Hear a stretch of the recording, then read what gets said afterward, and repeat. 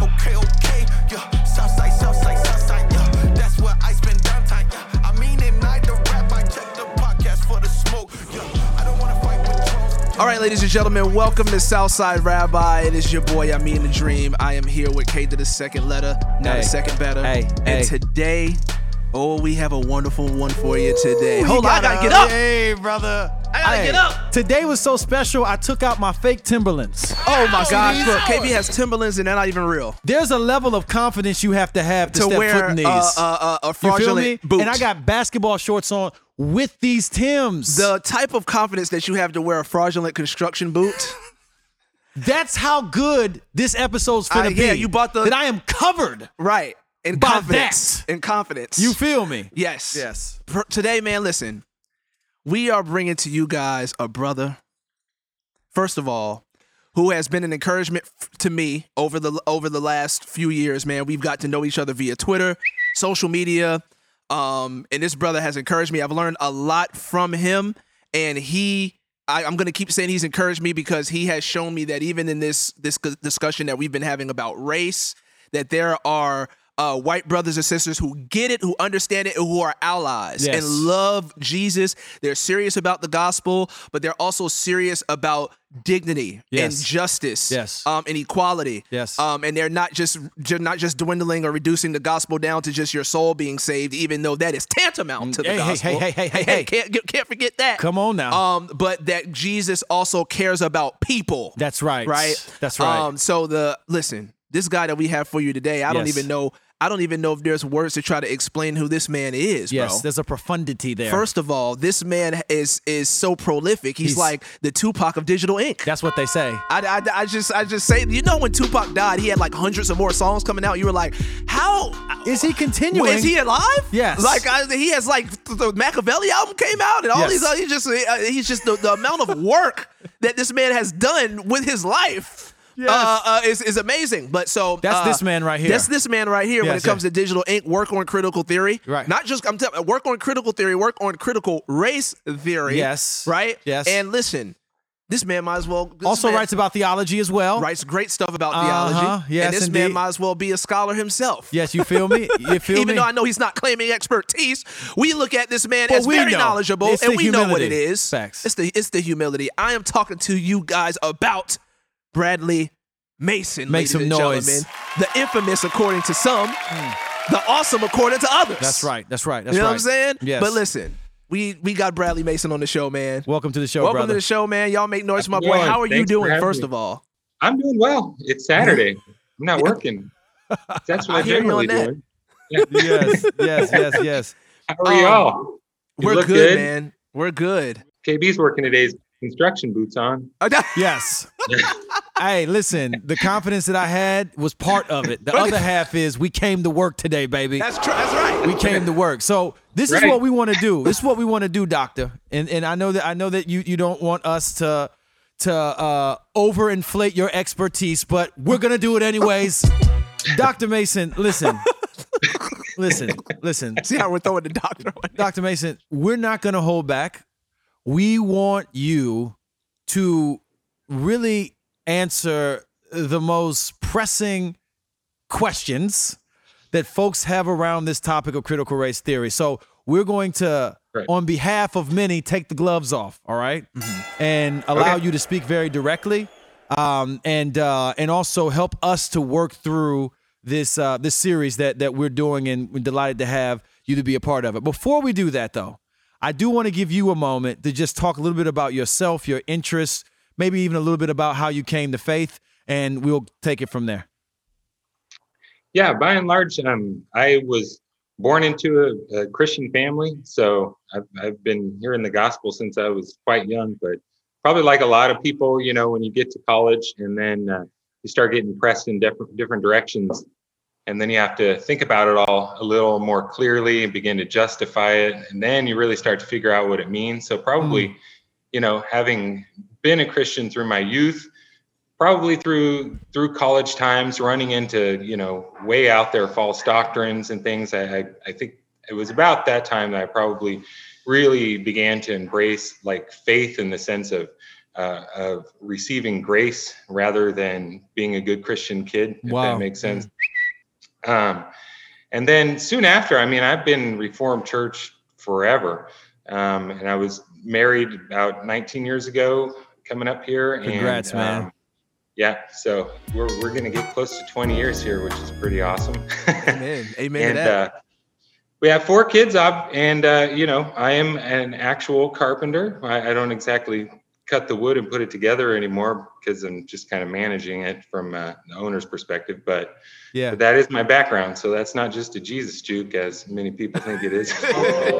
Yes, It's it's what I literal. actually This man is really like Yeah. Jesus. Yeah. And then also, I was thinking when you were introducing me, I was remembering, I mean, about, gosh, it must have been like 5 years ago. Mm-hmm. I read an article of yours on Reformed African American Network. And I remember having a short conversation with you on Twitter. Mm-hmm. And I was making the case like, well, yes, you know, there are problems, and but really, you know, you should just focus on your own community, and you know, that's where really the local. And you were pushing back and saying, no, you can't cop out like that. It is it's a nationwide issue. We all have skin in the game. That, you know, we're all participating in the systems that have been created.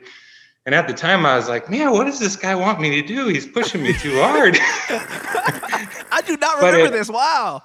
It had a lot to do with the process of me, you know, coming to understand the reality, not just the mythology that I had received in my own life and pretty much clung to almost for, you know, the sake of what I thought might be my own mental health. But if that makes sense, but eventually you got to break that thing, you know, you can't treat it as precious and keep it intact if it's a lie and if it's hurting people, you know? Message. So just pointing that out because I think you had a fair amount to do with that process. So I want to let you know. I literally had zero idea about that. Wow, I Southside could probably Rabbi find moments. I could probably find those messages. Yeah. Maybe I'll share them wow. with you if I can put them down. Yeah. Man, Wow. and it's so crazy that you said your response. I mean, at first was like, "What? So, what do you want me to do?" Because I feel like I hear that more than anything. It's like, so okay, all right, you won the argument. Okay, I got it. Now what? Right. You know what I'm saying? Right. And Yeah. and it's so interesting because oftentimes I have a lot of thoughts about now what, but it feels inappropriate to move into now what. Because I don't think you really understood what the problem was. Right. So I don't think we're actually on the same page about the issue. So it feels uncomfortable to start talking about the prescription. So it's blowing my mind right now that it almost seems like you went through a time of sitting definitely. with. Yeah, go ahead. But I'll one up you. It's even worse than that. Is I thought I had done my good deed by getting that far. Right. Mm. Wow. Right. You know what I'm saying? Right. Like I'm acknowledging there's a problem, and you know something definitely did go on with Mike Brown and Trayvon. Mm-hmm. So now I've done my good white deed, and how can you not accept that? Yeah. Wow. Like, can't meet me halfway? What's going on? Like, it kind of felt like that, you know, in that perspective. Mm-hmm.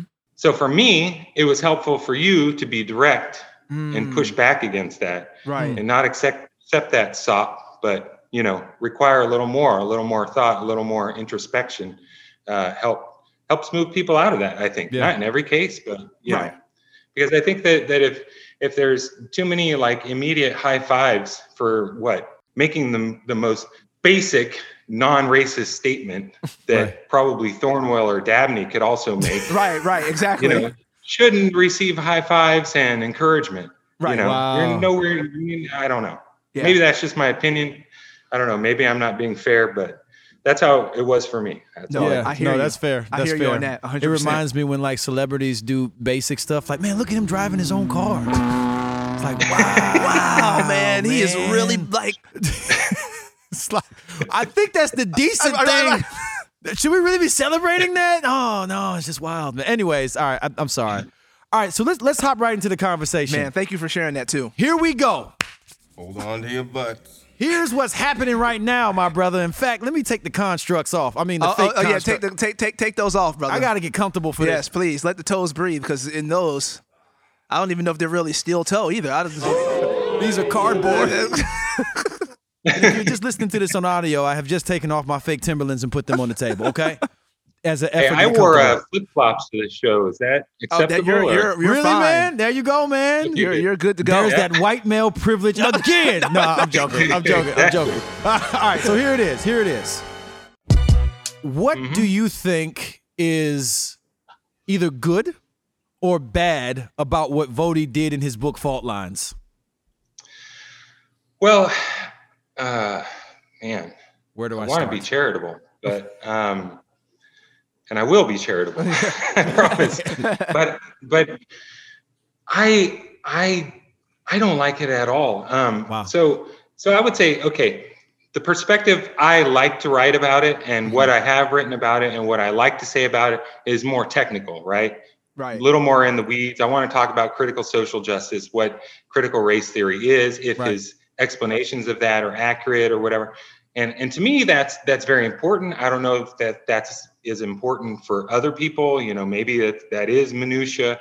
I find it important. Yeah. But even for me, I don't think the most damaging aspects of the book was that. I'd say the most damaging aspects of the book was sort of the retelling of the racist policing story, right? Ooh. Kind of recast in basically the whitewashed terms of, you know, trying to go over playing games with statistics and saying that, oh, look, yes, so more African Americans are shot by policemen, but they can, you know, commit even more crimes by that same rate. So therefore, there really is no disparity. I'd say that whole section to me is so upsetting, so damaging, so wrong, so easily disproved. And why anyone would want to latch onto that and make it a centerpiece of their book, I just do not know. Wow. I mean, to me, that's bordering on pernicious. Like, how can you not have a heart for the circumstances that people are suffering? Like, that's beyond me, right? So I see that as not just what's CRT, what isn't CRT, critical social justice, does he know anything about Bell? That's that's really practical stuff. He's giving fuel to the millions of people who ended up reading this book to completely write off these circumstances, this unjust policing, racist policing, and now they got Voddie Baucham telling them, no, it's all fake, you know, and it's in my book. They got a place to go now to be cool with it. Yeah. I've already had the book thrown in my face several times in the last week from people who didn't even read it. They were just saying like, you know what's wrong with you? You haven't read this book. Right. But I want to give you a second though. And I mean, you can feel free to hop in as well. Well, it's your show, so you can do whatever you want to do. But how would you respond? So to those in our audience right now that are saying, I think that point that Voddie Baucham was exactly right. One, because that's the point. I already believed that before I read it. And that helps me understand what's happening in America. These black people aren't being unjustly over policed or they're not being racism isn't really a big issue. A few bad apples, of course, but not a big issue to do with the police department. They just are violent people. They just stop committing crimes. Okay, what do you say to that person, Bradley? And then I mean, if you want to add something, that'd be great too. Yeah, I mean, if I want to get into the weeds of that discussion, the main things to point out is that we know, as a matter of fact, proportional to a population, that 3 times as many African Americans are shot and killed by police as white, right? Now, you don't take totals and compare them. So that's the first trick that's always played. Right. Because you have African Americans as 13% of the population, and white Americans, what? More? 70? Yeah. Something like that, right? So if you just take the totals of each who have been shot, killed, murdered by the police and compare them, you say, well, there's been more white people, so why isn't there outrage? Right. Because we're talking about a much smaller percentage of the population overrepresented in these statistics, right? Of criminal police behavior. Yeah. That's number one. Yeah. So first you have to get back past that, and you have to make it relative to the actual proportion of the population that the group is. Right. So that should be easy. Yes. That should never happen in a discussion. Yes. That anyone begin that discussion that way. To me, there's something going on there. They know better. Right. Everyone knows better. Facts. I would think.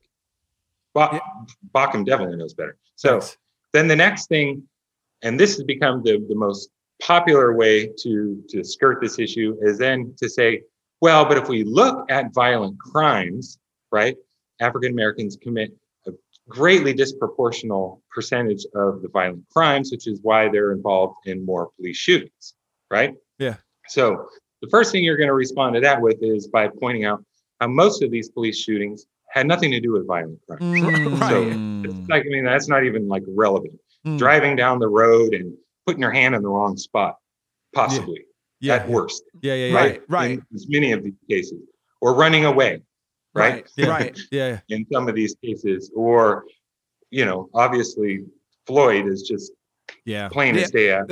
Hopefully no one's arguing with that. But even Bauckham questions that. Like, his whole point, he wants to say, but it wasn't racial. But that's a whole different discussion in determining, you know, within our historical and social context, how you determine what is racial and what isn't racial is a discussion that has to be had, right? But that's a detour. So, but what people get wrong is that what you should be looking at is the number of police-citizen contacts, right? So many times that a citizen and a policeman find themselves together, whether it be a traffic stop or whatever, and that's where we find a tremendous disproportion, right? For given the population of African Americans versus white Americans. Okay. And then, but people, they always start at the complete other end. They say, right when the shooting happens, that if there is systemic racism in policing, that's the point at which it occurs, right? Whereas we know better. We know, no. Where systemic racism in policing begins even before, all the way back when they decide what areas they want to police, what they want to look for, what prosecutors are trying to enforce in that area, how many people are in the parole system. You know, it's a whole system that starts all the way back at lawmaking, then priorities, then what neighborhoods get policed, then, you know, the number of police in those neighborhoods, then what are you looking for? Is it drugs, or is it, and of course, then it's what kinds of drugs, party drugs for white frat boys or street drugs, right?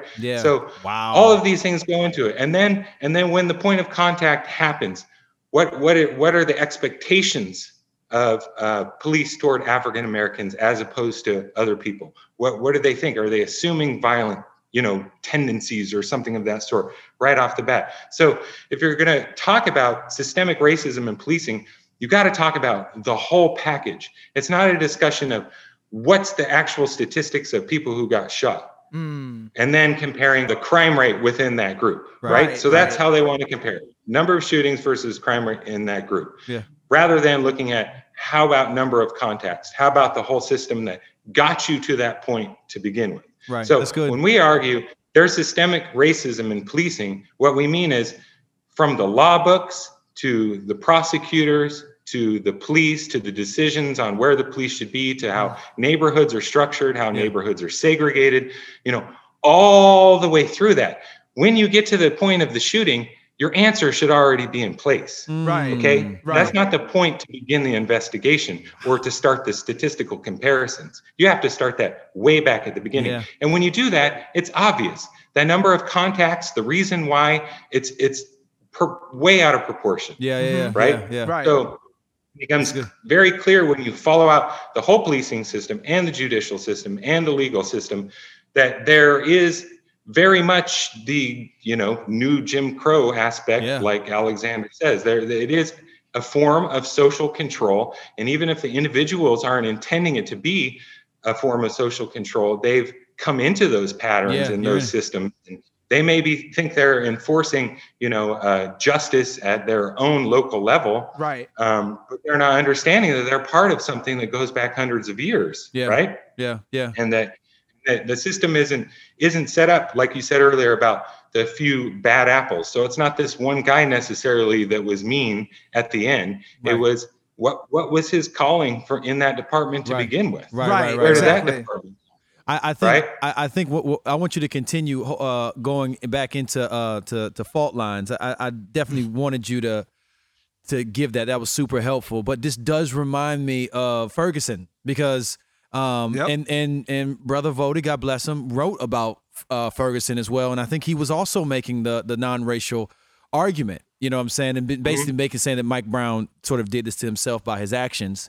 And it's so interesting that a lot of people jumped onto that. They said, "Here y'all go again, making everything about race. You know, this isn't a race situation. Right. The cop has a black nephew, that kind of stuff." So the Department of Justice then did an investigation on Ferguson PD. Oh, Right. and blew that up. And then when they came back with their conclusion, they said that the issue at Ferguson is actually way bigger than Mike Brown. Yeah. They said that that they pulled emails of race of referring to black people as niggers and monkeys. as monkeys. Right. They saw that To Bradley's point about the police contact, Yeah. they showed that they had way more contact in that area For with nonviolent- go ahead. nonviolent black folks and just black people in general than they did with white people. they were funding a large portion of their budget through just this sort of these sort of flippant fines that they were just giving to people for jaywalking and directly and straight just taking people's money when they'd stop them. They found empty your pockets and they keep it. Over and over and over again was in the report too. That's crazy. And what's so crazy too about that? And I've seen that in the hood too. What's so crazy about that is I remember before the DOJ even did the investigation when Ferguson was happening. I remember I was watching the news.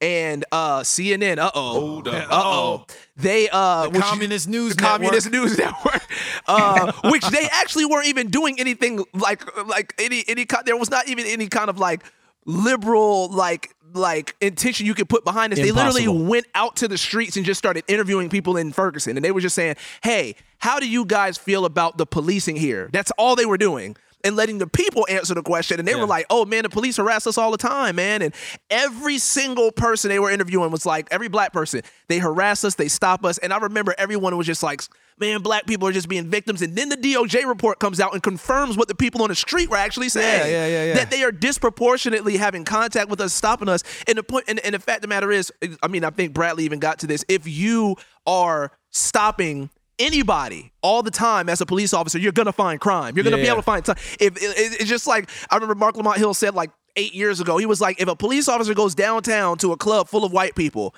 and they follow those people all like for hours and hours throughout the day, you're going to find them committing a traffic infraction or a crime. You're going to find drugs on them. They're going to be jaywalking. They're going to be drunk. You're going to be able to find any kind of crime if you're always in contact with them. Facts. And so when you're in contact with black people disproportionately, of course we're going to be outweighing all of the criminal activity. But and not to overstate your point, I mean, I just wanted to say that's why the studies were showing that black and white people were using certain drugs at the exact same rate. And except sometimes white folks were using that drug far more. Right. But black people were going to jail for it 3 times. I mean, they were the people that were being arrested for it. Right. So that disparity also is part of the biggest struggle. But I don't want us to take it away from Bradley. So if you can get back to the book, brother, that'd be great. Sorry about that. Yeah. Well, can I throw one more thing out? Yeah, please. Please do it. Yeah, take it. But I think it's important that I think it's great that the DOJ brought all of that out with reference to Ferguson, because it is a case study that, you know, people should look back to understand how these things come about. Right. But I think also directly to the issue of what is considered a racial crime as opposed to a crime has to be taken into account as well, because actions and words don't happen in vacuums, right? Right. So they occur within a symbolic system of meaning that's culture wide, and we all understand it. And we have, in many ways, a shared history, right? There are meanings embedded in our very actions and the things we say that carry with it our own history, the history of our nation, right? And different symbols. So if we, for whatever reason, an example, a principal at a school wants to take a picture, but he wants to organize, this was Alan Freeman's example. He wants to organize all the students in a color order, right? So that it's visually more pleasing. Right. Kind of runs from white over to, black. It's like a gradient. Darkest, you can light it. Yeah, because so it'll look pretty, right? Right. Okay, how does that sound to you? Hold up. Or how does that sound to you? How does that sound to almost every American? Right? Oh, he didn't intend that, though. But it's done within a system of meanings that we're all well aware of. Yeah. Right. And so this connects with policing, the meaning of policing, how police have treated racialized minorities in the past, the history of lynching. I mean, there's too much history. There's too much shared symbolism, too much historical knowledge that we all have as a culture, right? To be able to say when something like what happened to George Floyd happens, that it's non-racial. There's too much there. Right. It fits within a system of meanings that we share, right? So in almost any case, I mean, you could do this if you went back to actual a lynching, right? Mm-hmm. Back in the 20s or earlier, right? You could come to that and say, oh, no, he committed a crime, right? Mm-hmm. We all know he committed a crime. So that's what happened. There's nothing racial about this at all. Couldn't you? You're right. You can make that. You can literally make the same exact argument. Thanks. This is just a matter of him breaking the law. It's not a matter of race. We know what it means because our actions happen in systems of meanings and systems of symbols, in things that connect with our past. And we know what these things mean in a society. If you run a highway between a town and it just happens to split based upon race, well, that was the best place for the highway to go. Yeah, I mean, sorry, too much history here. We know what that means, and you know what that means when you do it. Right. Exactly. Okay, so I think there's a different level of determining this. Yes, we can prove somebody said the N-word many times, right? Or that there was these specific abuses, or there was emails passed around. But we all know what's going on in that neighborhood, right? We know what it means. Yeah. The officer himself knew what it meant. Yeah. Right. So I think that we need to, in my opinion, analyze these in a much richer context. What the philosophers call a thick description of the event, because you can look at something that happens as just break it down as simple as you want. You can make it a biological event. You can make it atoms in motion, right? Or you can start to work your way out to what does it mean? What does it mean to other people? Right. How would they interpret it? And if you take it back to our whole society with our 400-year history, then that event means something more than just the minimal individualistic requirement that you want to see. Right. That's an argument I think that could be made, and I think the courts should actually be considering these arguments as well. That's good. That's good. If that makes sense. Yeah. So you talked about that there was this sort of just sloppy and unhelpful dealing with that police issue, and kind of even winking at George Floyd as something that had nothing to do with race. Right. What else? Probably the next most disturbing for me is just how he treated other brothers and sisters in the faith. Wow.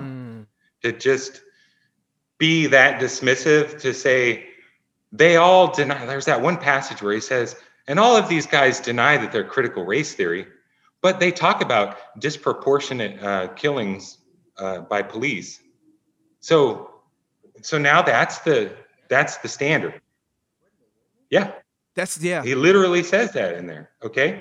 I shared it on Twitter, and it's there. So things like that just go right to, I'm sure you've all seen by now that tweet from Christopher Rufo. Oh my God. Where he's Yep. explaining what they're up to.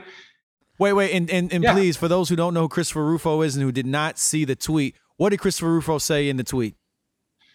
He basically said, our program is to take critical race theory and make it sound as toxic as possible by any bad thing that we see connecting it with critical race theory. So now it's toxic in people's minds. Yeah. Then everything we want to oppose, we can subsume under critical race theory Crazy. in order to neutralize. Yeah, But he said that out loud. He said it out loud. Right? It was. I remember reading it. And I said, "This dude is literally explaining the conspiracy of critical race theory out loud." He's literally saying, "We want to get this to the point that if anybody mentions anything like about race or anything that we just don't like regarding racial component, it's critical race theory, and we're doing it on purpose." Would literally make 99% of the South Side critical race theorists, because you're not going to talk to a single or the majority person. of black people in America, I know, critical 'cause race theorists. You talk to anybody from the South Side and ask them, do you think that the police unfairly and disproportionately target you and your community in ways that your white friends or brothers and sisters or counterparts don't have to deal with? Everyone would say, absolutely. What? Is that a question? Are you serious? Right. So we're all, that's a heck of a statement. Go ahead, It brother. is. Yep. So I think he's using the same process as Rufo. And maybe he's doing it unintentionally, or he doesn't. I don't know. I really don't. But it's clear that he's followed the same pattern. He's taken something like critical race theory, made it mean something else, explained it so that it was as scary as, it could be through misrepresentation. Now it's a toxic phrase. Then try to fit anything you can into it in order to discredit it. And he's doing that with actual people, like, Tabiti, and I mean, people that I just can't even understand. Like, what? Yeah. Like, that how breaks does that my heart. fit in? Yeah. I don't even understand it. Whack. So to me, like that section on policing, and then just the way he's treated other brothers and sisters in the faith, I think is probably the most damaging aspect of it. Mainly because to me, it couldn't have just been like a theoretical mistake, like you misread a passage or something, Right. It can't be coming from that. So, but then last, obviously, is the theoretical aspect of it, which is it's just a train wreck, in my opinion. Wow. It's a mess. He starts off, talking about how the subject of this book is critical social justice. Right. But then he tells us what critical social justice means. And I guess it maybe means critical race theory or critical theory. A lot of confusion on what that is. But critical social justice is D'Angelo's phrase. Okay. Right. Robin DiAngelo. Gotcha. and Sensoy and their book is Everyone Really Equal? 2011. That's where the phrase came from. And what they're saying is, okay, so we want to do social justice, but we approach it from the critical method, meaning that we're not just looking at the surface of things, we're seeing how society was formed and how people were socialized, right? And then using that avenue to address the issue of social justice. That's all critical social justice means. Yeah. But in his book, it's a worldview Yeah. that, contains everything he wants to put into it. And then some of the problematic things too, though, are like when he gets to critical race theory and he says, "Oh, what is critical race theory?" And he's like, the UCLA, what was the name of it? It's a student organization, right? Wasn't it? Well, that's what it turned out to be. It's just some one-off blog site from like a dozen years ago, written by some students who were trying to organize a critical race theory class. And then they give an explanation of what critical race theory. He presents this as like an authoritative from UCLA explanation of what critical race theory. So right off the bat, it's like, whoa, did you look into this at all? And then second, he just takes a piece of it and says, this is what they say critical race theory is. But it's from a list, which is weird. So some things he wants to just leave out. I don't know, consistently. Right. And then he goes over and he talks about probably the most well-accepted explanation is from Delgado and Stefancic, right? The introduction to critical race theory. But there, for whatever reason, there's like 6 tenets that he talks about. He says he's quoting 4 of them. One of them doesn't exist at all in the book. He left out the other 2. And then 2 others, he rephrased them in his own words. And then the last one, he completely mislabeled it. He called it the social construction thesis, and then talked about it like it was about standpoint epistemology. So I don't even know where it came from. So there's some Like, scholarship it's all issues happening there. so Well, that's what happened. Yeah, and like you said, you said there are some scholarship issues there, but that's what happens when you're not a critical race theorist scholar Yeah. trying to critique this type of work. I'm sorry, I'm not trying to bash Vody. For sure. But what we have seen is we number one, I think what evangelicals do is they make the mistake of thinking that their pastor and their theological mentors are, because they're good with theology, and some are not, even though you think that they are. But and some could be that means that because they are really good at theology and they may have some expertise there, they have expertise everywhere. Everywhere. That's the problem. So because he's been such a great leader to us when it comes to like these type of things, then he also can speak to this, and he can speak to this, and he can speak to this. That's not how that's not how expertise works. I even wonder if even the reason that folks want him to speak to this is racialized itself. Because he's the black dude. Let's get the black guy. This is not to bash him, but I do believe that, I mean, we've seen that time and time again, that what folks will do is weaponize somebody else's blackness against other black people. So he's black and he doesn't believe it, therefore he has to be right because he's black and he disagrees with you. And I'm like, well, if that is the standard, then you also have to give the same standard to me because I'm black. So if that's the standard, then we cancel each other out. He's black and he disagrees with me, but I'm black and I disagree with him. I know that's why Thomas Sowell, we can only speculate, but Thomas Sowell for sure is always used like that towards, right. And but not to. I'm not trying to go on a rabbit trail, but I think that it's important. I think it's important what you pointed out about that there is serious like scholarship errors there because it's not really an academic work. It's like this is going to be my characterization of what I think the problem is, and I think this is why it's important that you constantly push people to read primary sources. But go ahead. Right. Yeah. So I mean, even on that score, one of the supposed tenets of critical race theory in Voddie Baucham's book is that that reason and science is a white thing, but black people learn by storytelling. Oh no, you did. He says that's a tenet of critical race theory. Right. So you can see he's trying to talk about the whole sort of standpoint epistemology related to using narrative in legal cases to retell stories. It's somewhere in there. Right. But what is that? I mean, is that just an accident? Does he really believe that's what's being taught? But that's simply not a tenet of critical race theory. And then he separates out as a totally distinct thing, intersectionality. But here again, he talks about layers of oppression. So if you're black, then that's one layer of oppression. If you're a woman, that's a second layer. And then if you're a lesbian, that's a third layer. So it just piles up. Now you're more oppressed than everyone else. And then he even quotes from some weird internet source. Like if you look through what the citations are, it's bewildering. To me, it looks like he was looking for sentences on these subjects on the internet, right? Not like reading books in his hands and coming to these conclusions. Right. So, because there's very odd sources. So, and this source, he quotes it, and it's a pretty good quote that doesn't say anything that he just said.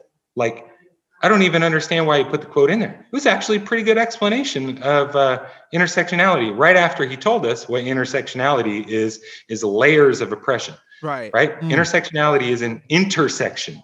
That's the whole point. Right. That black women were racialized different than black men. Right. And same with white men and white women. And that's the point, is that there's different intersections that have different implications. Right. So, I mean, if you go back to Kimberly Crenshaw's original work, she's talking about Title VII law. Mm-hmm. So a black woman who's discriminated, can't get a job or doesn't get promoted or whatever at a business, has no case based upon that intersection. Because the employer can say, oh no, look at all the black men I have hired. Right. Tons of them. They're out working right now. And then look at all the white women I have hired. They're in the offices right now working. So I don't discriminate against race or gender. Right. So the point is not that the black woman who is discriminated against is somehow piling on multiple oppressions. It's that she's a distinct intersection. That you have to understand racism different relative to gender, and you have to understand gender differently relative to race because of how those things were constructed in American society. So he completely obliterates that point. It's lost.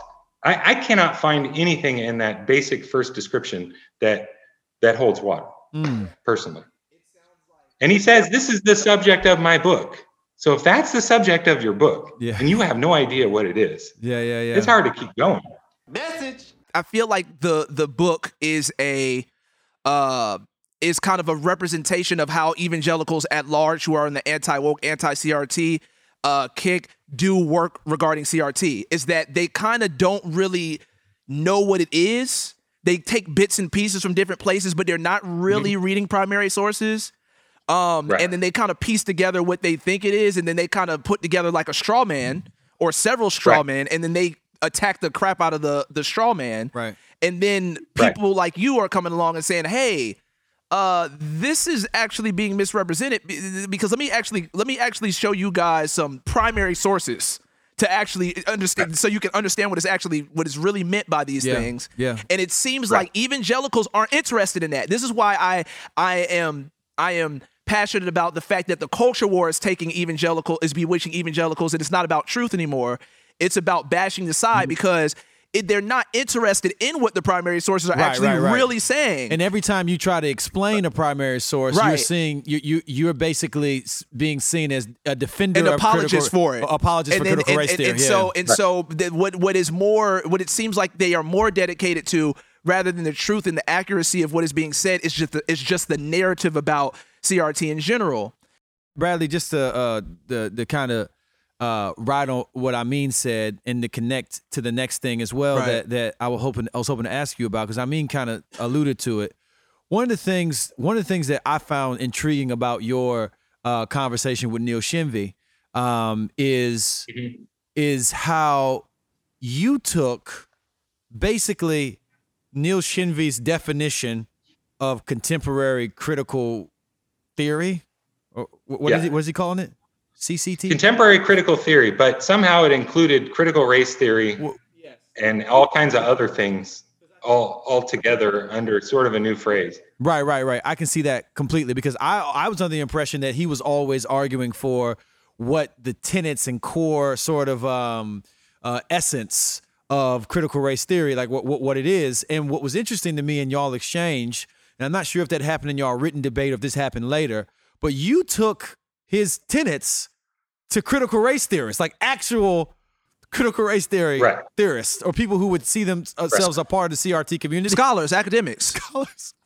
And you took it to them and said, hey guys, the guys who do this, what do you think of these definitions?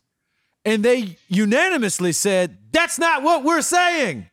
This is a caricature of what it is that we're trying to do. This is not a worldview.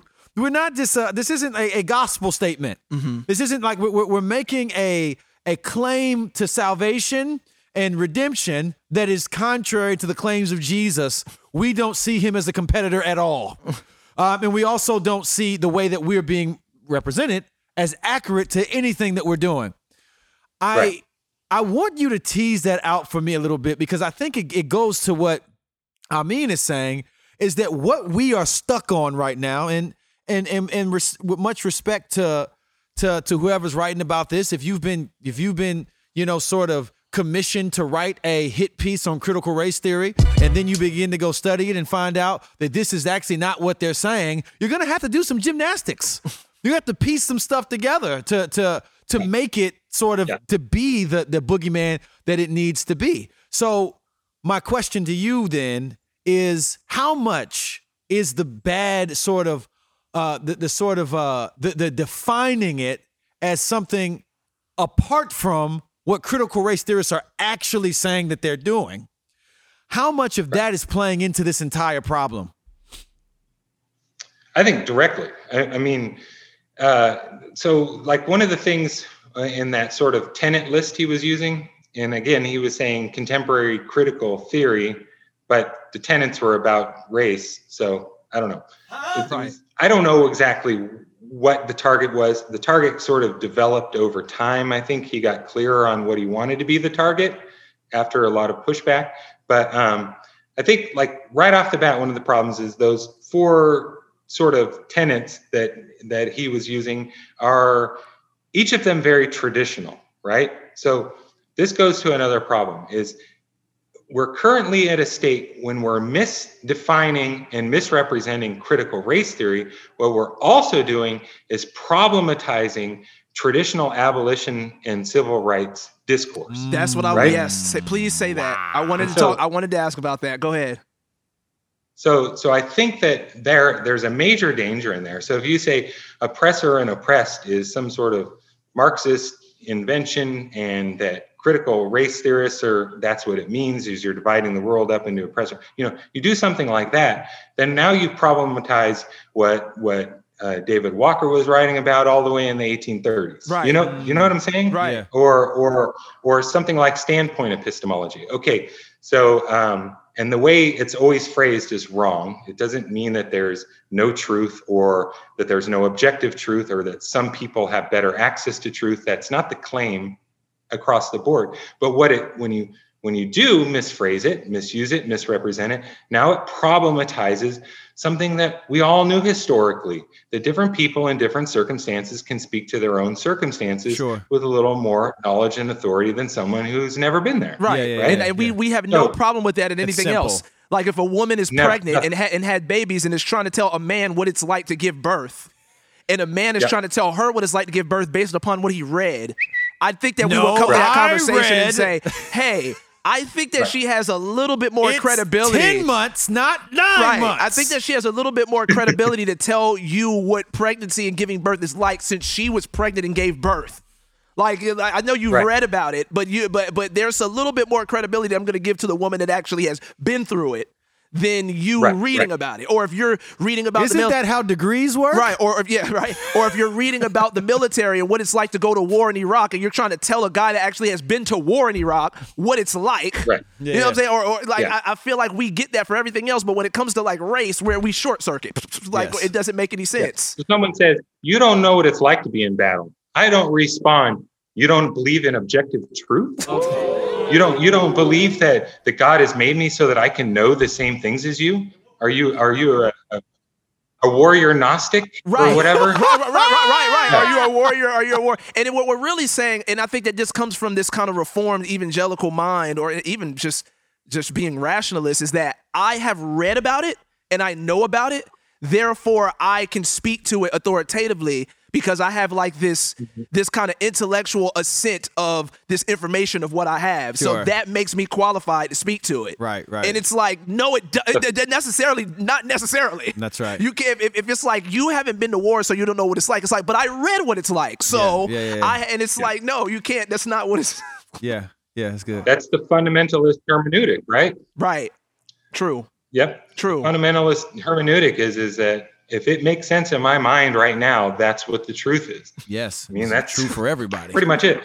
So, but going back, so if we just took those two quote unquote tenets, right, and we problematized the idea that there are oppressed groups and oppressor groups, right, and we problematized the idea that there is such thing as a unique voice of color, right, by misrepresenting those ideas and by making them, casting them in their worst light, what from the abolitionist and civil rights tradition is lost when you eliminate those two things? Both of them. Right? Yeah. Yeah. Everything. So Everything I is say lost. that's pretty important Yeah. to defend that, to defend the accuracy of that, to say, no, that's not what's being said. And I'm not going to allow you to make an ideology appear toxic and then take the very civil rights tradition itself and subsume it under that in order to marginalize it, which is where we're at right now. Wow. I don't think people could read all of King's speeches anymore. I mean, how did that happen? How in 2021 is now he's as scary as he's ever been Yeah. Right. when you start reading King. Yesterday, I was in the conversation with somebody that they were calling Martin Luther King a Marxist yesterday, bro. I wish he got called Yes. back then. Yeah. If we don't fight for those things, then we lose everything that the civil rights movement and the abolitionist discourse and everything has given us. Yeah. I agree. Yeah. And then another danger is that this sort of retrenchment move we're going through can pigeonhole the discourse of the civil rights movement so that it is about the topics they want to say it's about, right? So you could say, well, everyone in America has been given their rights now. So it's over, okay? And then that's what we got from the civil rights movement. But what did we just do? I mean, like Nathan Cardeña points out, that's some organized forgetting right there. Yeah. Like that's happened, right? That's intentional forgetfulness.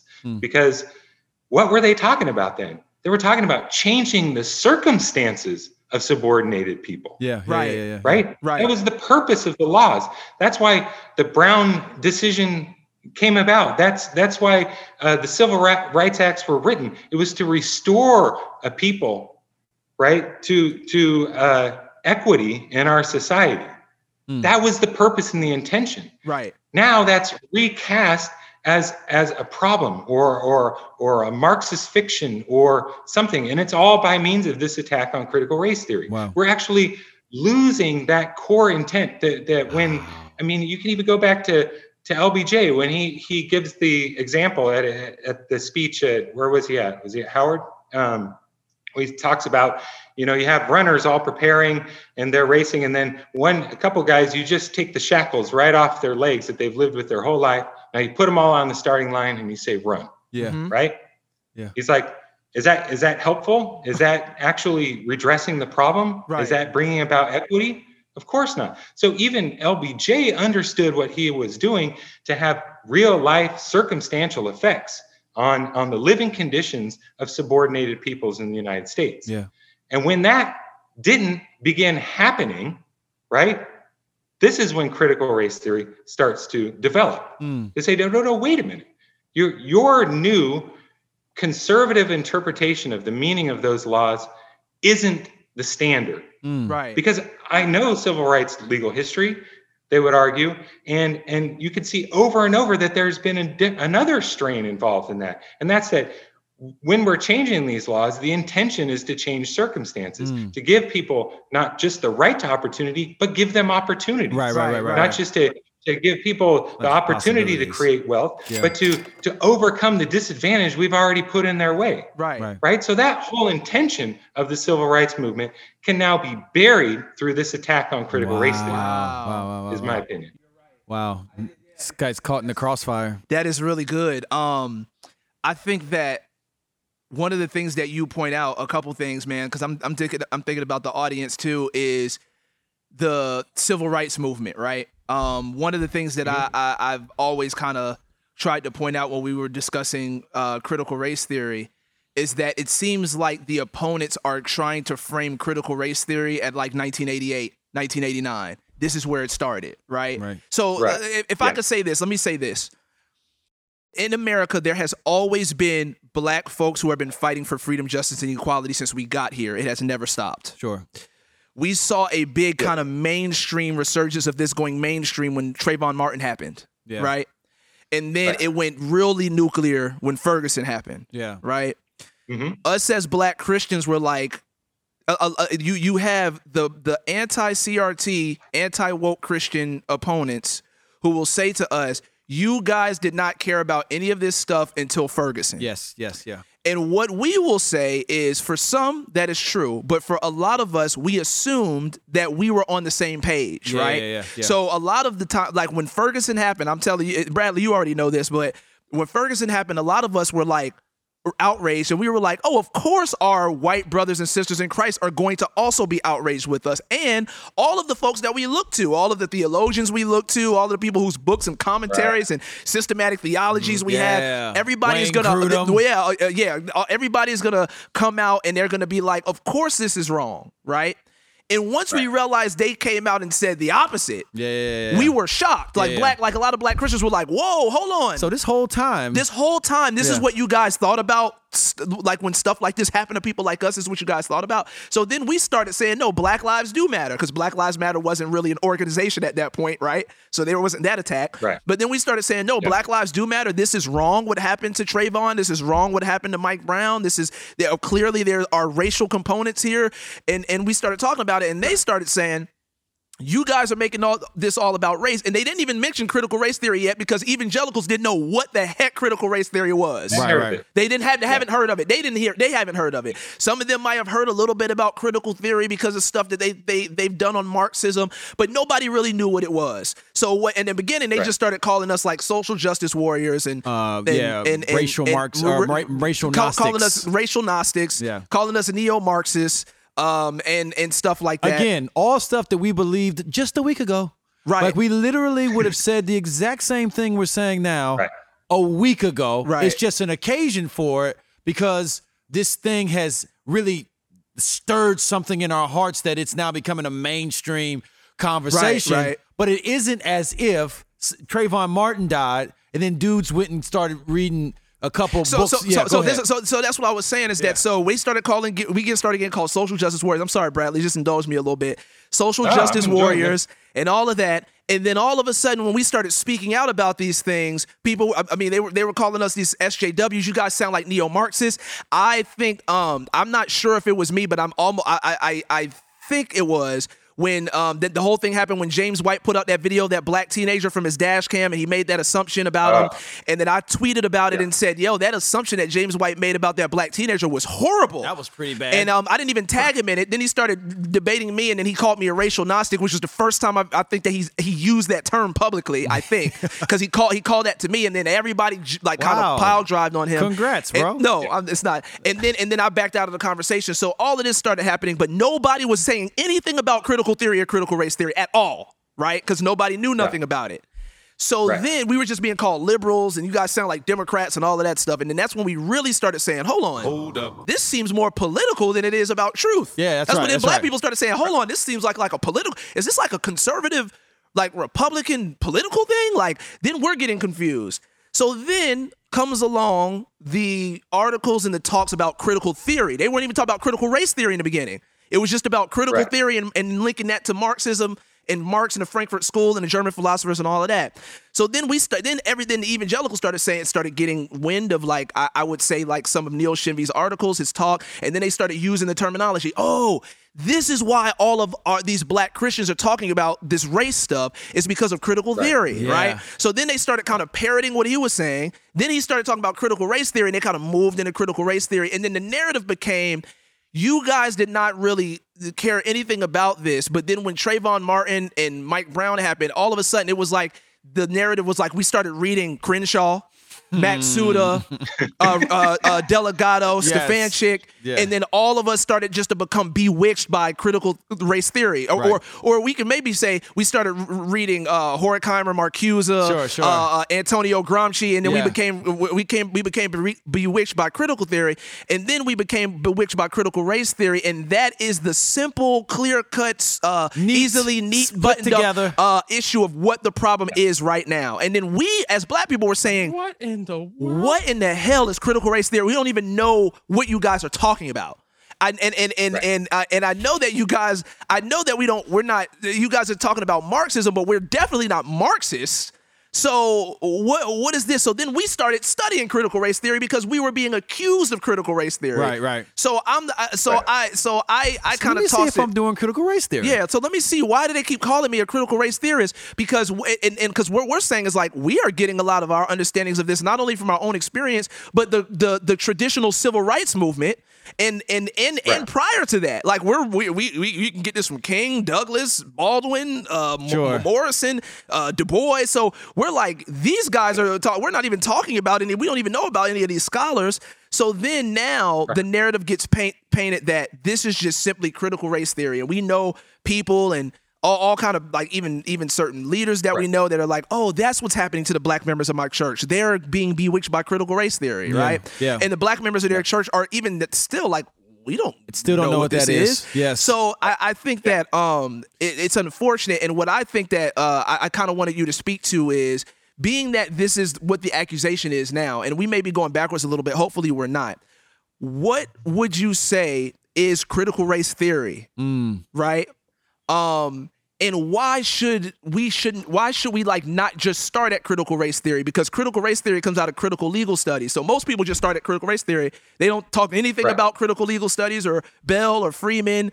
or they may mention Bell and Freeman just to talk about their involvement with critical race theory, but they don't talk about like critical legal studies. And so, like, what is critical race theory, and why is it now being such kind of like a buzzword? Yeah, why it's a buzzword is still bewildering to me, actually. Every time I hear like some other person, like, how you even hear of that phrase? Right. Like, what do you, like, how? I kind of blow, when your parents are like talking to you about like, I don't know, critical race theory says, I heard it on the radio. It's like, you heard about critical race theory on the radio? Like, when I first heard that, blowing my mind. Talking about nuclear biology. Yeah, it's like, what is going on? Yeah. It's very confusing. Mm-hmm. So to me, I mean, the way I understand critical race theory is basically it's a response to the retrenchment that followed the civil rights movement. Yes. Right? Yes. And what is out that? of the legal academy. Mm-hmm. So coming out of the civil rights movement, kind of like we mentioned earlier, there was a specific set of goals that was, working towards equity, changing the subordinated circumstances, redistributing power, right, among groups. Like that was primary, even for King. He said it out loud. Okay. So, and then once those laws are in place, then now we're in a position to where nobody has to do anything because you can just say the laws are in place. Right. We have equality. We've achieved formal equality. Everyone has their rights. So then right after that, you see, in the 70s, first you see Bell come out and take a major step. I mean, according to Crenshaw, the article, Serving Two Masters, it's hard for me to read it as mind-blowing now, but then it was like, whoa. Okay, Right. So Brown versus Board of Education says that, racial mixing is the norm now, right? Mhm. All schools have to integrate at their own pace. Of course, King points out it basically never happened, still hasn't. But, Right. Still hasn't. Right. Because it's up to however the local jurisdictions want to implement it.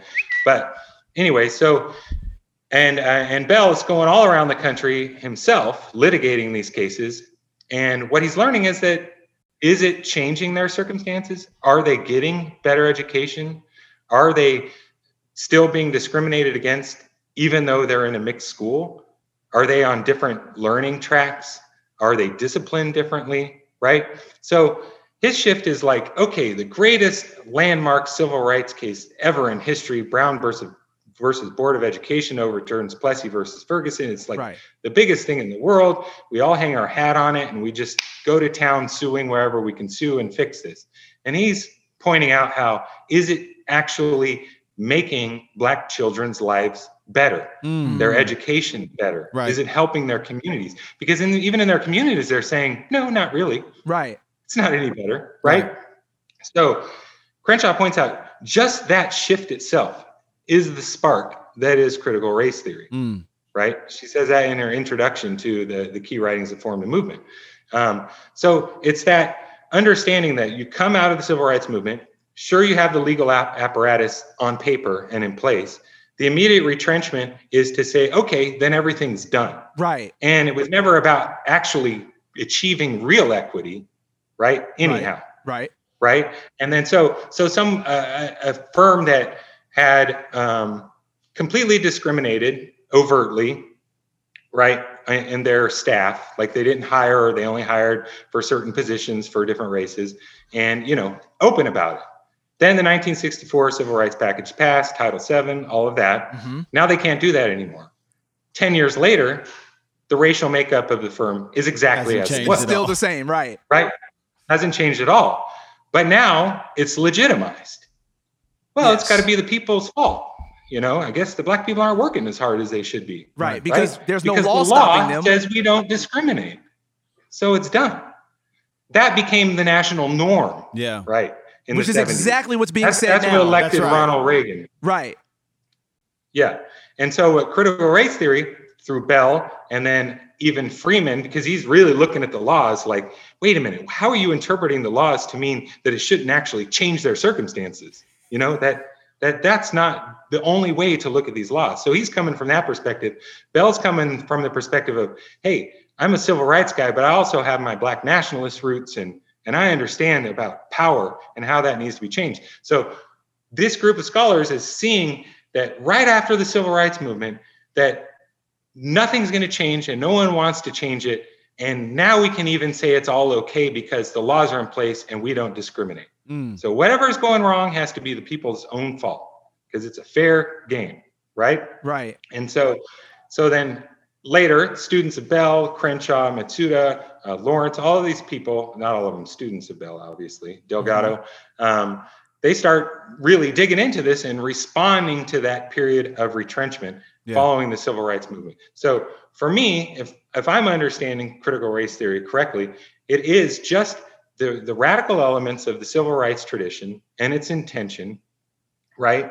And it's transformed in the modern legal system to respond to a system that's focused primarily on colorblindness, equal opportunity, and equal treatment as equal protection. Right. Wow. And so it's the legal analysis that responds to that new system of retrenchment, that change in the way racism operates in America after the civil rights movement. Right. My question too is, how do I don't know if that's a no, That's actually really good. Very, very That is helpful. really good. That's exactly what I was. Yeah, go ahead. Because it sounds like to me that critical race theory is a tool. It's a tool that folks are using to again address a real problem. So we talked about this recently that when we are even condemning Marxism, which there's all kinds of things about Marxism that should be condemned. Okay, let me be clear about that. Right. But one of the things that you should not condemn is the reason why Karl Marx thought there should be a Communist Manifesto. And the reason why he thought there should be a Communist Manifesto is because the society, as it stood, very much in this brutal capitalist industrial society, Right. was brutalizing poor people. Like crazy. Brutal. I mean, the stuff that I was reading, man, broke my heart, man. And not only were they brutalizing them, but Marx was saying that the system is set up to pay them pennies in the dollar, and there's nothing that they can do to actually change That's their right. circumstance. That's right. Because the system is operating the way that it's supposed to. It gets work out of them by giving them really nothing in return. Right. And there's nothing that they don't have any recourse to Yes. actually do anything else to change it. So what is going to happen is that there's going to be a revolt. There's going to be a revolution. Yeah, that would pretty much be their option, which was America's. That's exactly what America the American said. Revolution. But I think that it's But go ahead. important. I think the point that I'm hoping that can be felt is that there definitely is a need for us to sit with why people are trying to create tools to free other folks. Right. Like why do we need to come up with a better way of doing things? Now, you can look at the approach or the tool that's being presented and weigh it for its metrics. And that's actually what my question is going to be to you, Bradley, is how do we determine how good or bad critical race theory is? How do we weigh it? Because when I think about like hermeneutics, for example, first of all, no one would ever call hermeneutics a worldview. Nobody would say that, man, hermeneutics is my worldview. Right. Hermeneutics is a tool, and it is completely based on how it's being used. And it's to excavate meaning. Yes. That's the thing about hermeneutics is that it's being used to excavate meaning. And if Right. the sort of goodness and badness of that hermeneutic is going to be in the usage of the tool. Right. So I'm saying two things. In one respect, I'm saying I think it's not good for us to move past. Why is it that people are even talking about these tools? Right. These critical ways of undoing things that are baked into our society. Right. What is the context around that? Again, when you're looking at somebody who's like Karl Marx, who was looking at his neighbors and his mother and his father his friends and family and everyone around him is stuck in this system where they are living in their own excrement. They're in a place where children are being worked to death, Right. and there's no one that we can call on to save us from this. There's no one that can come in and intervene. Mm-hmm. We can't just say, you know what? Like I was in Liberia and we were in the jungle and our brakes broke and we went to this mechanic and the mechanic said it's going to be this much money. And I was like, we're not paying that much money to get these brakes fixed. We'll go somewhere else. And my translator said, hey, There is nowhere else. Oh, you won't.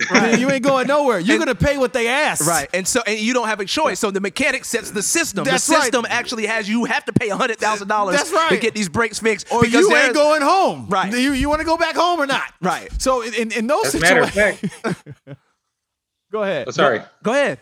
I was say, as a matter of fact, Great Britain, England, they shut down the common lands Right. so that people couldn't farm on them or collect wood or anything. Yeah. So So that what they are you were gonna all do? driven into the city. So if Yeah. they wanted to eat, they had an option. That's one right. option. Right. That's right. Exactly. And I Exactly. think that's similar to what Bradley is getting at, and I mean you alluded to this as well, is that the context in which this tool emerged is where our emphasis should be. right. So if you don't want to use CRT, well, tell me, what are we going to do? I'm not saying that we need to use CRT. I'm just saying that we don't feel the burden of doing something about the fact that basically the laws in a lot of ways have been a cover to continue injustice. Instead of correcting the problem, it is only provided cover for the problem to continue. It's like somebody coming to a doctor and saying, hey, I don't want to be blind. I'm blind. Can you help me? And he says, no problem. I'm going to fix this. So then he does surgery on his eyes. The dude wakes up from the surgery and unwraps his head and he still can't see. Then he's like, yo, I can't see anything. He said, but but you're not blind anymore though, bro. Don't worry about it. I fixed it. I corrected the problem.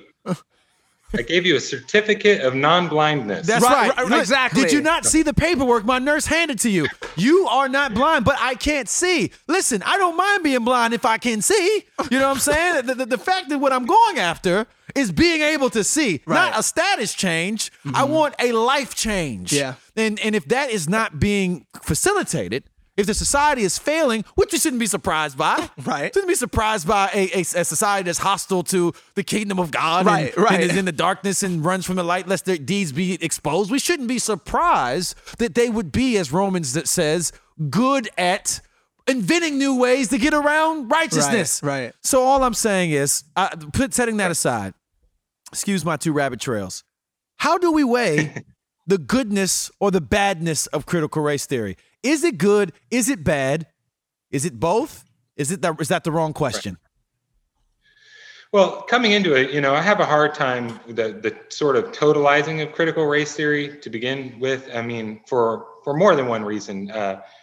For example, I've spoken with Kimberly Crenshaw, and she says she cannot understand why Christians think they're attacking Christianity or how it could possibly be inconsistent with Christianity. She didn't Jesus want to care for the poor and the oppressed? And like in critical race theorists' own mind that I've talked to, they can't capture how could Christianity be used against this when the very thing we think we're doing is trying to help the same people Jesus was trying to help, right? Right. So Dang. it's almost hard to explain the evangelical perspective to someone who's just working within the legal theory tradition.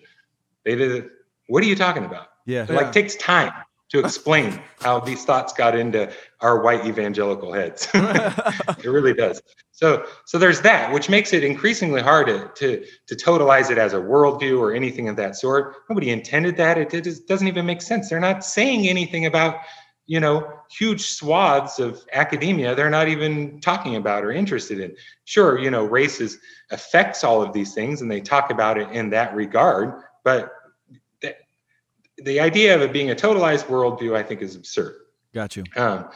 Second totalizing problem is that critical race theorists don't even agree with each other on everything. Yeah, Right. That's a Right? very good point. There's not like some school of thought. When I write a list of quote unquote tenets, I call them commonplaces because they're just common possible points of agreement and topics that are included. Right. Right? Because as Crenshaw herself has pointed out, the whole point of the theory is that it needs to be adaptable. It can't get calcified into dealing with one problem. Right? Right. It's an approach to problems as they come.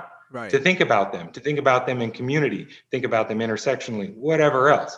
So then there's that problem with totalizing, and that I don't think it can be totalized. And then the third one is, it's just straight weird that critical race theory has to be accepted as some sort of complete package or it's evil. Right. Do we right. talk that way about anything else? Like, I don't understand that at all. Man, you're saying that the claim is unless the entirety of critical race theory is good, all of it is bad, or essentially, what would be the reverse of that is basically if some of it is good, but there are other parts of it that are not good, the whole thing must be rejected. That line of thinking is what you're saying doesn't make any sense because we can't really do that anywhere else. And we don't do that anywhere else. I have else. to leave America quick if that's the case. Go ahead. Right. Yeah, we just absolutely don't. I mean, and then the last point I would make is that I think that what we're running up against is, and I can speak from experience, right, for myself, is that we've taken, like you were talking about earlier, I mean, how it developed in the churches, right, and how, racialized minorities in the churches are now saying things that maybe they just didn't tell other white people back, before, for whatever reason, whether it's because they didn't really want to broach the subject, right, which is often the case. You don't want to, stir anything up or, whatever. There's a lot of different reasons why I think those conversations didn't come up and then necessarily had to come up at a certain point. And then, but what was being said, I would argue, was not running up against anyone's theological understanding. It was running up against their own man-made social philosophy that they've inherited in American society. Right? So something that is a social philosophy versus another social philosophy gets reinterpreted as a theological conflict. Okay? So you're in your church and you say something about Trayvon, like, I would point out that guy, straight murdered Trayvon. Whoa, how do you know that? Well, I mean, you can, just because in the court case they wouldn't allow race to be discussed, which they didn't. That was a decision made by the judge. But you can look at the neighborhood, you can look at the neighborhood dynamics, what had happened there in the past, the history of segregation in that very area, neighborhood watches across America, what's their purpose, what's their meaning. There's so much in there. You start to point that out. That's like how that gets interpreted that you're like walking away from Jesus now. I don't even understand that. Yeah. Because I think what the reaction is that for me, I'll say as me, a white American male, middle class, my whole life, okay, I have an understanding of this world. And I have an understanding of how economics should work, of who's deserving, who isn't deserving based upon merit in their actions, that I have a certain idea of what the civil rights movement meant, including that you shouldn't allow color to count for anything. Don't even bring it up. Try not to even notice that anyone is a different color, right? So I have this whole worldview. If there is one, that's the worldview, right? But I still wouldn't call it that. It's too sloppy. Right. So I have a social philosophy that I've inherited from my environment, from my upbringing, and the way that I understand things. And it's so close to my heart that it seems natural, normal, common sense. How could anyone disagree? Wow. Right? Wow. And then folded into this is my understanding of God and Jesus and the Bible and theology. And they're all kind of blended together in how I approach my world. Right. Now, when someone from a different perspective with a different social philosophy then questions it, pokes it, right, then that causes an upheaval. I either got to push them as far away from me as possible because they're going to break down my self-identity if they push too hard, right?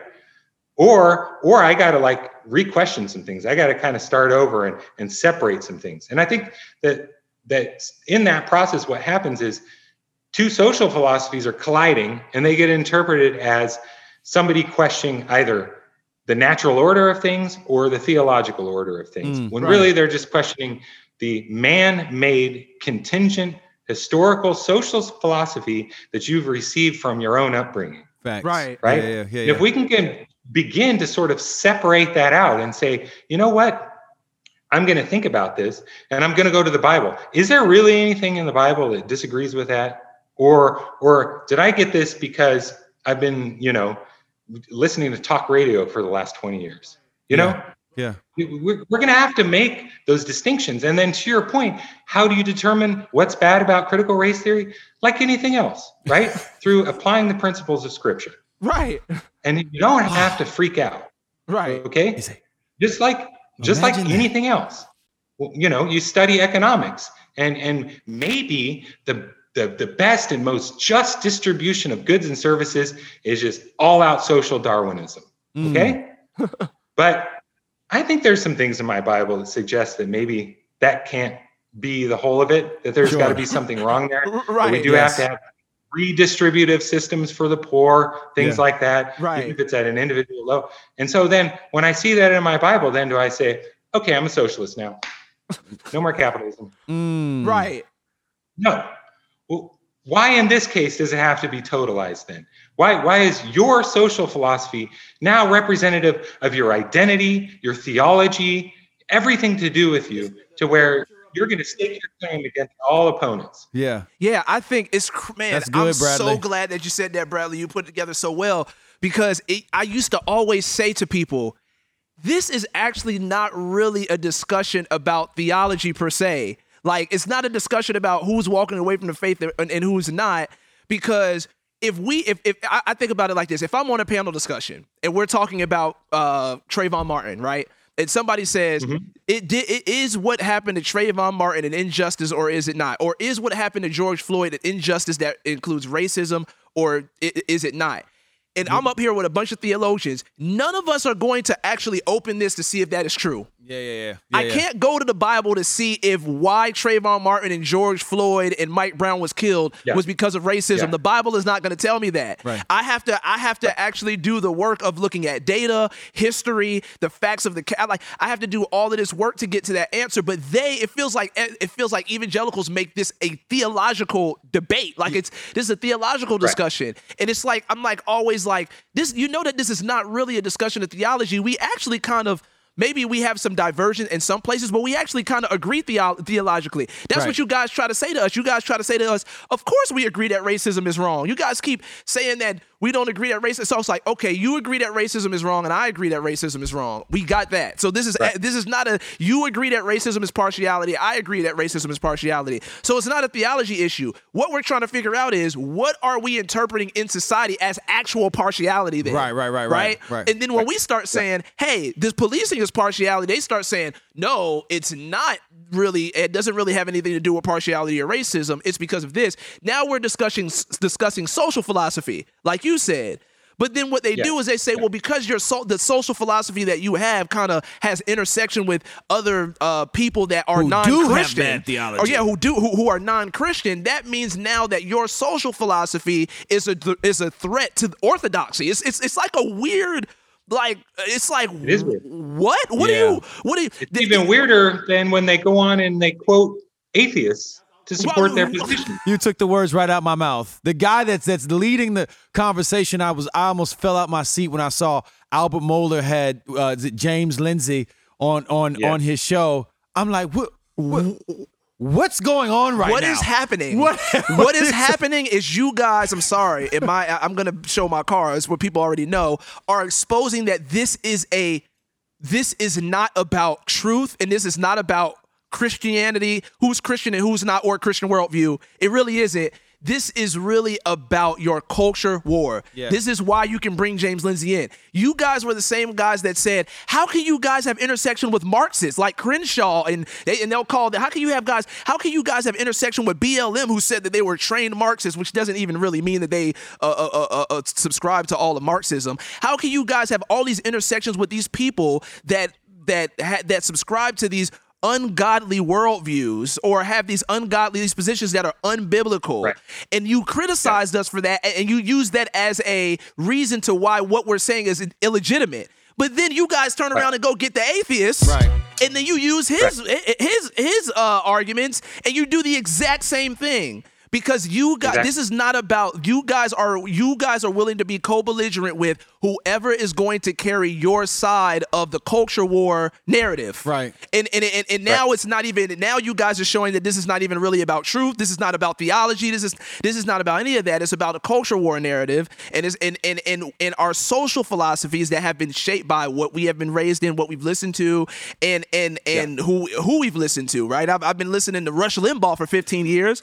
Then my social philosophy is going to look a little bit look different than me and KB, who come from a community in Southside St. Pete where we don't even listen to freaking Rush Limbaugh. You know what I'm saying? Right. And so Yep. but go ahead. I'm sorry. It's a commitment to a tradition, a social philosophy that, you know, is spawned by colonialism and exploitation and the idea of a Western liberalism that functions more as a justification for the situation that as it is, rather than a means to changing anything, right?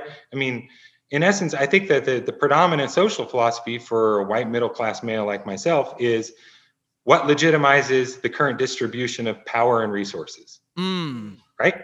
Right. That's what I hold to. Right. Right? Yeah. Right. Well, work hard and you'll make it. That's the only rule. That's it. Yeah. Okay. And what does that do? It doesn't do anything except for justify why I have what I have and why other people don't. Yeah. Right. That's a social philosophy. That's not theology. Yeah, you're right. That's not a theology. It's definitely a social philosophy. And what it feels like to me is it feels like some of my white brothers and sisters in Christ are scared to consider what it might mean if what critical race theorists are. I hate even tying it back to critical race theory. If what people said in the civil rights movement is true about whiteness and about how systemic and institutional racism works within the nation, which it works in the exact same way right now as it was back then, it just looks a bit different, right? Because we're getting the same arguments, right? That Bell was getting. Hey, things are, now that the Civil Rights Act has passed, the Voting Rights Act has passed, Brown versus Board of Education has passed, everything's equal, everything is good. Now we're operating by a pure meritocracy now, right? Yep. And so there's no more problems, right? And so it feels like for me, it feels like some of my white brothers and sisters in Christ are fearful of what it might mean if what critical race theorists are actually excavating in regard, which was said before they existed, right? About whiteness and the construct of whiteness, about how systemic and institutional racism work, about how white supremacy works. It feels like they are in fear that if it is true, then what is going to happen is that my whole world view, it's like you said, it's kind of sloppy to call it a worldview, but my whole social philosophy is going to crumble, and then I'm going to have an identity crisis. It reminds me of what certain people were going through when they started coming to believe God's sovereignty in the context of how it was framed in Reformed theology. Now that if I believe that election is true, then this turns my world upside down. It kind of turns my world of how I thought people came to know Jesus, I thought I thought God was, how I thought God operated. It turns it up. I remember one day talking to a sister when we were in like the thick of the Reformed theology debate. And we were talking to her just about like Reformed theology and Calvinism, and she was like, I remember she broke down crying, and she was like, this kind of turns my world upside down of everything I thought I knew about God and us and free will and everything like that. And it caused this like breaking of like this identity to reveal a new, depending on where you land theologically, the truth. Right. And I feel like there are some of my white brothers and sisters in Christ that's what they fear. If I believe this is true, then everything I thought I knew about myself, everything I thought I knew about the world, everything I thought I knew about economics. Certainly what I thought about black people. Certainly what I thought about, I thought I knew about black people, what I thought I knew about hard work, what I thought about, I thought I knew about education, economics, opportunity, meritocracy. All of it is now in question. And this is causing mental break in me that I don't want to actually go to. It's dissonance. So now I am employing a kind of cognitive dissonance that just says that can't be true. There's no way that can be true. It reminds me of, you saw the interview with Mark Lamont Hill when he asked the guy, do you consider yourself white? And he was like, well, I consider myself Italian. And it's like, no, you don't, because if you look at how you were already framing this, you consider that there's white and black, but now you have to, this is going to start rubbing up against what things mean for you. Right. And it feels like, to me, even my white evangelical brothers and sisters in Christ are scared of what this could mean if it is true. Right. What does that mean about me? What does that mean about the world? What does that mean about politics? Yeah. What does that mean? Does that mean now it makes me think that I have everything wrong, and then maybe I might even start questioning Christianity, which doesn't necessarily mean you will. Sure. But I feel like they are scared of it. Like because you said earlier, for my own mental health, I just couldn't go there. Right. And I feel like that is kind of a big part of what's driving this, is that this is what I've always believed, not just about the world, but about myself. And can I say something to that as well? Yeah, go ahead. I think that there's probably something noble about not wanting to spend all your days and nights thinking of yourself through your skin color. Right. But the fact of the matter is, I don't know a single day that has gone by in my life where I have not thought about the fact that I was black. Right. Like that's just That's been one of the my- privileges of not being black, though. Yeah, like and honestly, I envy it, bro. I wish that I never had to factor in what my blackness may do to complicate a situation. Right.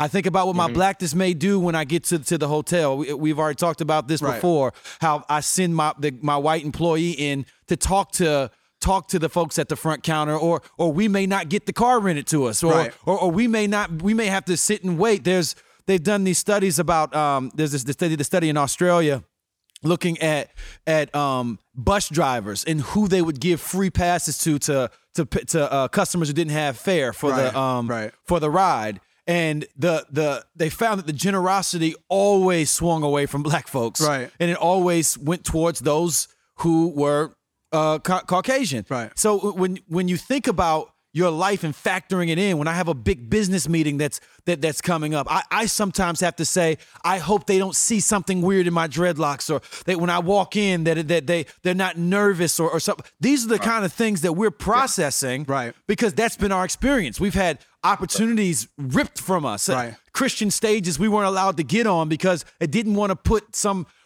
something that looked like an angry black man on stage. I'm going to rap a song about Jesus. I'm not going to talk about race at all. I'm Right. just going to sing how great thou art. But the fact that it's coming out of your mouth, you know what I'm saying? I had a guy who runs a big portion of Christian radio. He had to give me a ride somewhere, and he said, "Man, I'm going to tell you something, and if you repeat that I said this, I'm telling you right now, I'm going to deny I said it." That's what he said to me. I said, "You did not hear this from me." He says, the reason why we do not play, we started talking about this, the reason that we do not really play black music is because our audience doesn't want to hear black artists. They don't. They don't want to hear that, especially rap and stuff like that. I did a song for King and Country where I didn't rap, bro. I did a poem on the song, a poem. And radio stations were asking for King and Country to pull my part off so they can play the song. Oh, no, you didn't. And I'm telling you, I'm sitting here in the car with this dude, and he literally told me, he said, "Man, just to be honest with you, sometimes the black expressions make our audience uncomfortable, so we don't play it." Yeah. So and what I'm saying is that as I have sat with these things, as we've sort of experienced these things and have to walk through and live our lives with these realities, it completely and totally shapes the conversation very differently. Right. Than for those who are thinking about, keeping intact their, I never think about me being white. I don't think about whiteness or anything like that. I know you're not thinking about it. Should. Yeah, exactly. Yeah. It's just, but I have cried not wanting to think about it because last thing I'll say, because it's stressful, bro. The one concern that a lot of folks have about this conversation is that we're going to make black people feel like they are victims, and that they're going to become victims and rely on the state. It's ridiculous. Become welfare babies and stuff like that. I mean, and I was just talking about how I have never seen that in my community, bro. Yes. I have growing up in the black community, I have seen people talk about injustice, Right. in the obstacles that they get because of their social location Right. in this country, and the need for us to take responsibility side by side. I've only heard that. I have never, the only people I hear choosing one or the other is white liberals. White liberals are the only folks that I hear saying these poor, uneducated, mongrel of people that we need to do something, or they won't be helped. They're not to be helped at all. Right. I have always been taught bootstrapping next to systemic injustice. Always, yeah. I have not heard anything otherwise. I've never heard my mom say, "Hey, you need to go and get your education and stuff," but it's probably not going to really do anything for you anywhere because the white man. Like I have never heard that. I've always heard you are a black man. You're going to be facing obstacles in society, but get your education, work hard. You can overcome this. It's always been. That's why we will overcome. That's the message. Is that what we will overcome? What we will overcome is the injustices that they won't stop us. They won't hold us back from finding success. That does not mean that the injustices don't exist. And I'm tired of people making it one or the other. You're either a victim or you're not. Yes. And if you're talking about injustices, you're a victim. And if you're not victim, then you don't talk about injustices, which it's not really not me not talking about, it's me ignoring it. That's right. And that's what I've heard from black people that say, "Oh, well, you might think about your race, but I don't." It's really mostly because you're ignoring it. It's not because you're not forced to. Yeah, it's because it just doesn't bother you. Yeah. And let me just say this. The one thing that I think is valid about the way that this always carrying around this racial baggage, which I understand. I can even hear some of my white brothers and sisters now looking at me. So some, not all, but some saying like, "Well, just don't carry the baggage around." Well, the fact of the matter is, if I could just empty the bag, it would have been emptied decades ago. Why would we do this to ourselves? Exactly. You think I like going to Publix? And then as I'm getting I'm checking out my groceries, and the lady at the cash register won't look me in my eyes. You think that I like thinking that, well, I wonder if this has something to do with being black? It may not. Right. But I'm being tormented by it. You think when I'm jogging and I see a white couple walking in front of me and they go to the other side of the road, do you think that me thinking that I wonder if they did that because I was black feels good to me? Yeah. They might have just had to go to the other side of the road. Yeah. I don't know. Yeah. But the fact of the matter is, I've been in those situations when it was made clear to me that it was because I was black. Right. And I carry around this sort of this tension. And the more you study, the more you read, the more you're aware. There's more studies come out, like the study that came out last August that showed that black babies are 3 times more likely to die in infancy if their physician is white. Right. And they adjusted for all of the variants and found that the only difference was because they obviously can't blame the baby in that case. Romans 9, before the baby did anything good or bad. Right? So you can't blame their behavior. The only difference was the race of the doctor. Right. The more this is what Solomon says in Ecclesiastes, the more you lean into the stuff, the more you increase in sorrow. Yeah, the more knowledge you have, the more you increase in sorrow. Yes. So, anyways, for us, what we in some ways are doing is inviting our brothers and sisters who are outside of our context, but we're inviting you to the table that we've been sitting at for a long time. Right. And if more folks would join the table, by God's grace, it would be actually good for the society at whole. Bradley, we're going to give you the last word, brother, and then we're going to wrap up. Mm-hmm. Yeah, just to wrap up, that was fantastic. Everything you just said is very, very helpful, because I'll say from the white male perspective, we're just normal, right? Right. And like you said before with the music, black expressions, that's different. Wow. We're normal. That's different. Right. Do you see what I'm saying? Like that's deep, bro.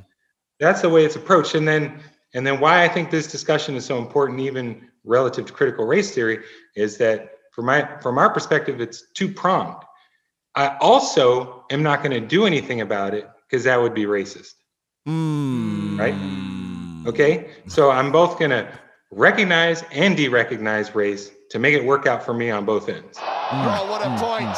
You know? Right. And I think it is that bad. And I think it should be confronted as that bad.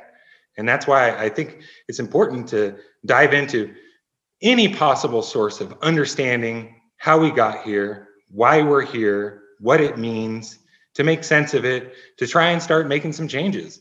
And obviously this is done from a biblical perspective. We know that greed is evil. We know that avarice is evil. We know that exploitation is evil. We know that oppression is evil. We have the principles from the scripture in place. What the scripture doesn't give us is the meaning of race and racial history and what laws were passed, and none of that. We have to study both to get the package. Amen.